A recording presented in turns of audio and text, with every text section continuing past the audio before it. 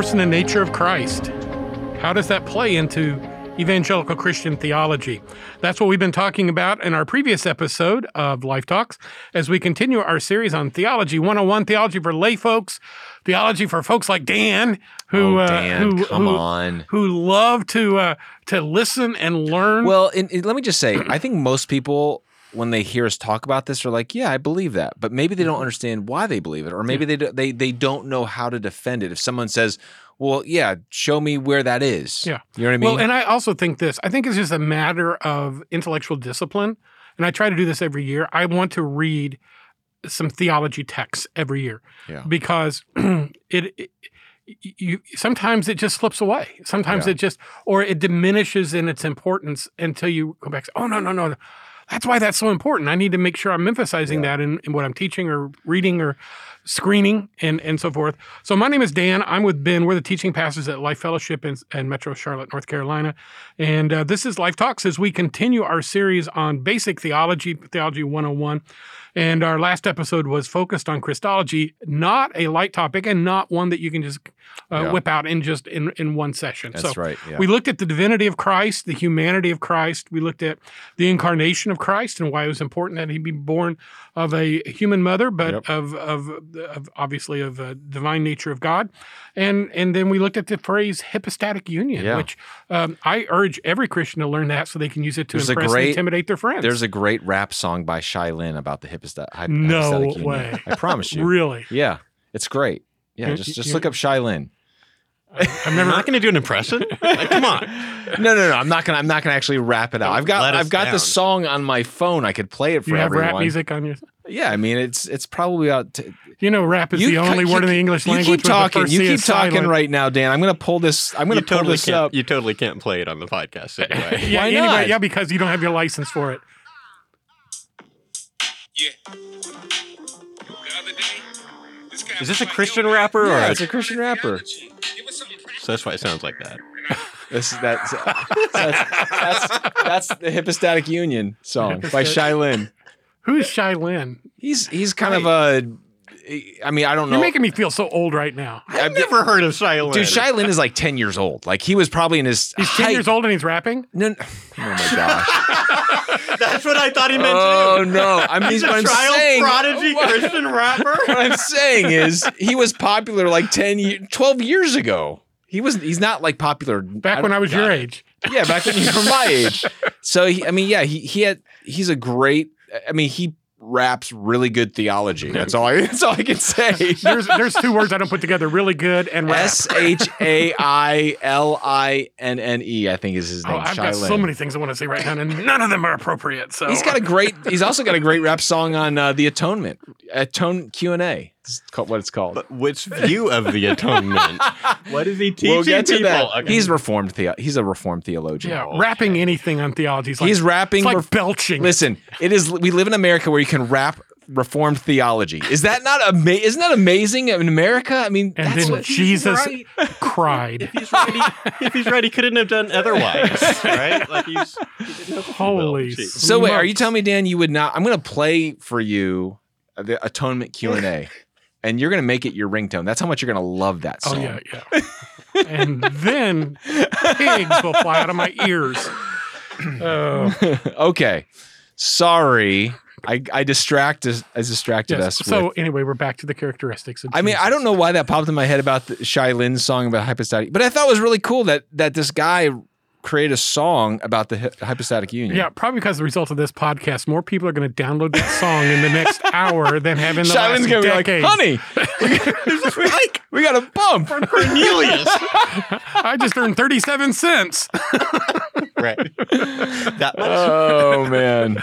That's funny. All right. So let's talk about the sinless life as it relates to Christ. Why was it important that he lived the sinless life? Well, you have to have a perfect sinless sacrifice. This goes back to the Old Testament. Remember, when in the law of Moses, what sacrifice, the lamb, the bull, the goat that you had to sacrifice had to be perfect, spotless, without blemish, couldn't be lame.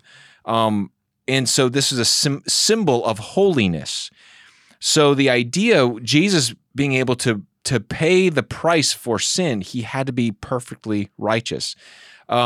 We see this a lot post his life and the writings of the New Testament writers, but really where we see it on display in his life is when he is the temptation of Jesus, when he's faced with the temptation from Satan that says, hey, I will give you fame, I will give you, pleasure, all the lust of the flesh, lust of the eyes, the pride of life. He rejects Satan 3 times. And again, this is to parallel the temptation of Adam and Eve. Adam and Eve were in the garden. Adam and Eve had all the benefits. Adam and Eve were in perfect communion with God. They had all the trees to eat, and they just couldn't eat one tree. Jesus fasted for 40 days and 40 nights. Jesus was in the wilderness. Jesus was weak physically. He had everything going against him. And think about this. When you are physically weak, you are more susceptible to spiritual fall. Without a doubt. Without a doubt. I mean, some of the worst decisions people will make is when they don't get enough sleep, when they, you know what I mean? Like there's just or when they're sick, or burned out. They're burned out. There's just certain times when people make bad decisions. Jesus, it's almost like put all the disadvantages on me, I'll still beat you, Satan. Put all the physical location. I'm in the desert, I'm in the wilderness, I'm not in the garden. Don't tempt me just one time, tempt me 3 times. And it is every single time he's able to meet the temptation of Satan and say, no. He recites scripture, and he's able to maintain and he was born righteous. He never sinned against God. And when he faced the ultimate temptation, he passed the test. And so the reason why it's important for Jesus to be perfect, spotless, righteous is because it's only a perfect, spotless, righteous sacrifice that can take on the atoning sins of another.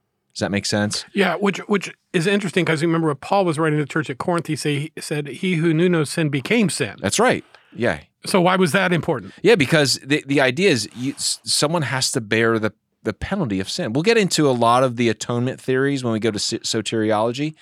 But the reality of Jesus being a sinless sacrifice was important because not only did we need our sins taken from us and placed on a substitute, we needed the righteousness that Jesus earned. Jesus was the only human being that earned heaven. He earned because he obeyed the law perfectly before God, never broke any of them. We know in Paul's argument, for the wages of sin is death. Like there's no one that has earned heaven except for Jesus. So when Jesus dies, not only does he take our sinless or our sin upon himself, but in that moment, and when he conquers sin and death in the resurrection, he's now able to offer his righteousness to us. And we need both. A lot of times when you grow up in Christianity, you hear he will take away your sins. That's good, but you also need the righteousness of Christ on you, that to be justified, to be declared righteous. And so we not only need to be forgiven our sins, our bank account that's in the minus, we need to be given the plus account in our account to say, you have now earned the right into heaven because of the righteousness of Christ. And so that's the reason why Jesus had to be sinless. Yeah, and it turned the universe on its head, in that in the universe we would presume that the guilty pays the penalty for the innocent. Right, 100%. But in the case of Christ, in that while we were yet sinners, Christ died for us. Yes. The innocent paid the price for the guilty. Right. And in that way showed a deeper law. And this is kind of a cool, the book Lion, the Witch, and the Wardrobe. C.S. Lewis uses the term magic, but he basically said there's a deeper magic than the magic that the witch was doing. Basically, the magic that said, hey, you have to pay.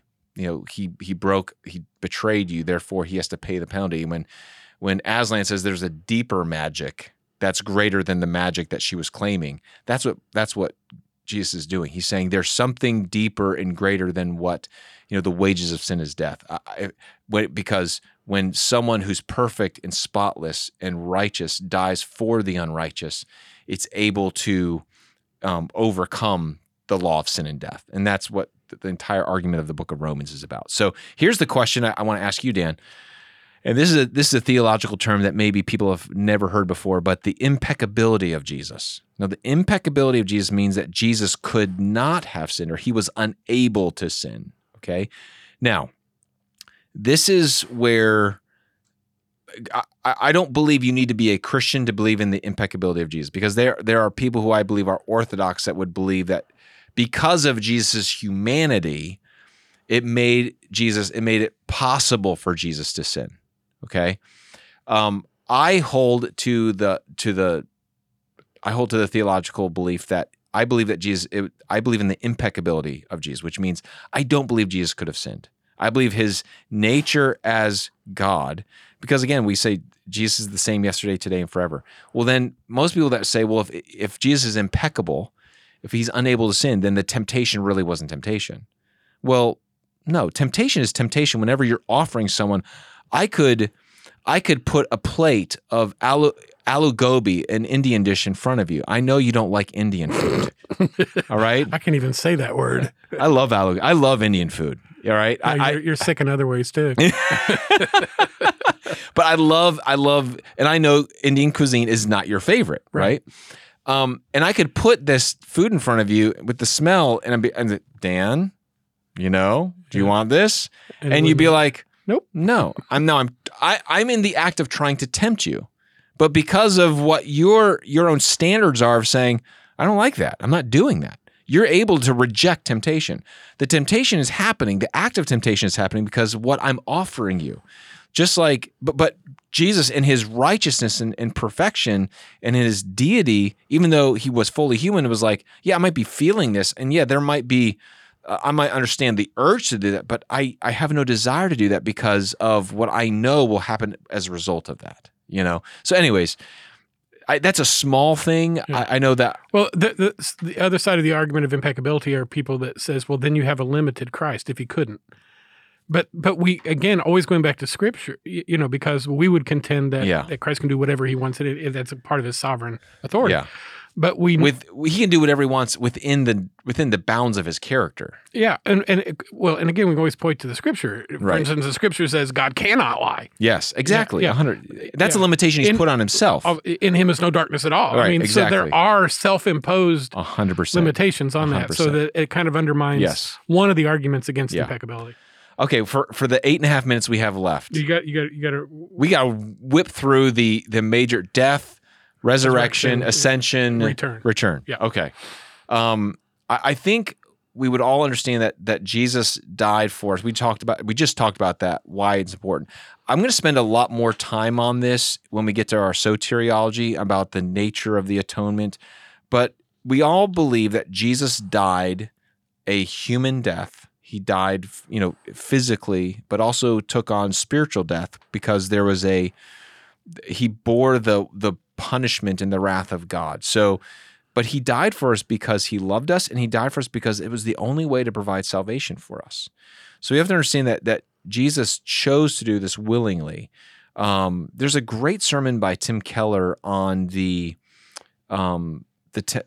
about Jesus in the Garden of Gethsemane. I can't remember what it is. I'll try to remember that for a following sermon. But in that, he talks about why was the cross? Why was it so anguishing for him to go to the cross? And it's because of the reality of for eternity past, there's only been the fullness of love and fellowship and beauty between God the Father and God the Son. And at that moment, he would have to experience something differently that he never experienced before, and that was the judgment of his Father. And that is the anguish that he feels in that moment.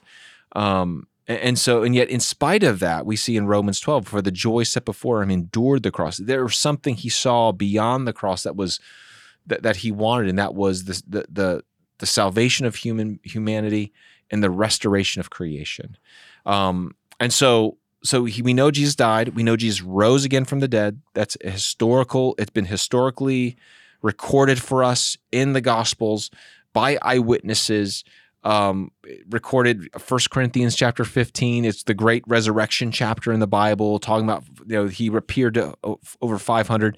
The whole point is there were eyewitnesses that saw Jesus and were willing to die, be boiled in oil, be willing to be impaled. Every torture in whatever that people could endure, they were willing to endure because they believe. No, they just believed. They experienced something. They saw the risen Christ and said, I've got to die. I'm going to die for it. I can't lie. So we have this idea of the resurrection that has been proven. And then the ascension of Jesus. Why did Jesus ascend? Well, it says that he ascended to sit at the right hand of the throne of the Father, that the authority that Jesus now has in heaven and on earth, he's exercising now in his position of authority as ruler over all creation. And so there was something, again, we'll visit this more in the atonement, that there's a victory that Jesus won over the principalities and powers and rulers of the world, the council of Elohim, that God had divided the nations up. Jesus won back for himself. And so now Jesus now rules and reigns. That ascension now is a symbol of his authority, to know that he is in a place of authority. We can go to, the reason why we pray to Jesus is because there is now the authority and power he now has, and we can get from him to walk in holiness, to ask God for healing, to all the things that Jesus did when he walked this earth, he is now given to us, because now he is in a position of authority. So the ascension is important. And then the return of Jesus. Jesus will come back again. He's going to,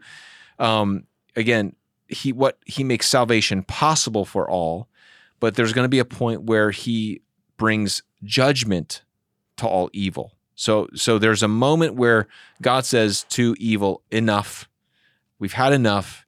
I'm going to win. I'm going to claim what I won on the cross for myself, and all evil will get judged. And so we see the great white throne of judgment, where there's going to be judgment on all humanity. But Jesus will return, not in kindness, but with a sword. It says that in Revelation. So those are the four major events of Christ. From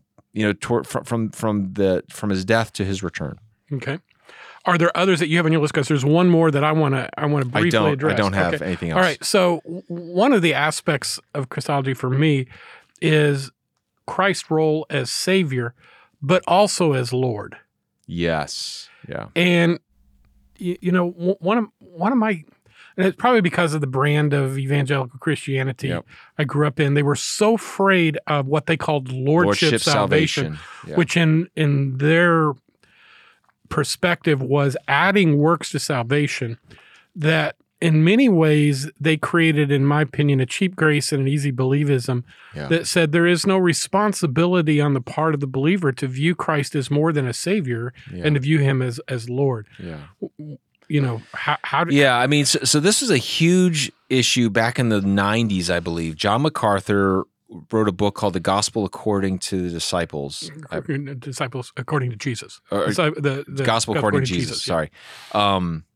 Because The Disciples was the second book follow-up. Anyways, he wrote the book really emphasizing the issue you're talking about, this easy believism that people, come forward and pray a prayer, and then it's like, well, what happened? I thought they prayed a prayer and came forward. Well, just doing these religious acts doesn't save you. What John MacArthur was teaching was there has to be a submission to the authority of Jesus. Now, I think that there are extremes to the lordship salvation position. I think there are extremes to what we call the free grace position. And there's a book that was written in response to MacArthur's book by Hodges is his last name. I can't remember his first name, but it was a book called Absolutely Free. And his whole point was, no, all you need is faith. If you just believe, you're saved. And I think all of us would say, yeah, you need to just believe. Mm-hmm. Belief is all that's required. And yet, I think what the Bible teaches is there needs to be repentance and faith. Repentance and faith go hand in hand. I don't think you can do one without I don't think biblically you can do one without the other. I believe in the argument between the lordship salvation and the free grace people is that John MacArthur was trying to really emphasize the repentance part of the equation. And the free grace people, like Hodges, were trying to emphasize the faith part. And so both of them, I think, are talking like around each other, as opposed to saying both are necessary and both can be abused. Mm-hmm. Both of those, if you have just faith without repentance, it's this easy believism. It just say this prayer, you're in heaven. And it doesn't matter how you live. It doesn't matter what you do. Well, to me, that's not that's not being biblical either. Or this hyper, have you repented? Is there truly no more sin in your life? I mean, and you can get almost in this, it almost becomes like Catholicism of you've got to really purge your life, and sanctification and justification go hand in hand. Well, no, the Bible teaches justification happens outside of sanctification. But if there is true justification, sanctification will happen. So I think when it comes to the lordship of Jesus, yes, I think it's been a doctrine that's been diminished. That's when we talk about the ascension, that really deals with the authority and the power and the lordship of Jesus. But I think anytime you try to emphasize one doctrine over another that both are equally important, you're going to get into trouble. Yeah, for me, it's two guys sitting looking at a quarter. One has heads and the other has tails, and they're arguing that this is the only, this is the whole coin. And if they flip the coin over, they'd see, oh yeah, that's 100%. But it's all the same coin. Yes, 100%. And I think on several of these arguments, but that's one of the reasons I wanted to bring that up, was because, again, some people will, in discussion of Christology, we'll start bringing up these issues, and I think it's important that we at least be aware of the arguments and 100%, and have a position that we can defend biblically. 100%. Well, Ben, this has been fascinating. Thank you so much. You took 42 minutes to we all know about Jesus now. Yeah, now go be like him. Minutes, so and I think, let me episodes. just say this. That's the biggest thing is don't get stuck in learning about Jesus. Understand, let these doctrines influence how you love him and how you live for him. Mm-hmm. That's the thing that I wish I would have spent a little bit more time on. That these are doctrines that should drive us to worship. It should drive us to respond in love and say, I'm so thankful that I have a God that loves me like this. Yeah, so, they will absolutely transform your worldview. 100%. So, well, as always, thank you so much for listening to us here at Life Talks. If you have friends and neighbors that have not heard us yet, please share us on social media or just word of mouth if you would. But it is our privilege to be able to check in with you a couple of times a week. Thank you so much for listening to us. Until next time, thanks for joining us at Life Talks. You've been listening to Life Talks. Be sure to hit the subscribe button so you never miss a new episode. Share this podcast on Facebook, Instagram, and Twitter to let your friends and family know about Life Talks. We'd love to hear from you as well, so leave a comment and let us know your thoughts on this episode or any other topics we've discussed. Life Talks is a ministry of Life Fellowship in Cornelius, North Carolina. For more information on Life Talks or Life Fellowship, visit lifecharlotte.com, or you can find us on Facebook at Life Fellowship Charlotte.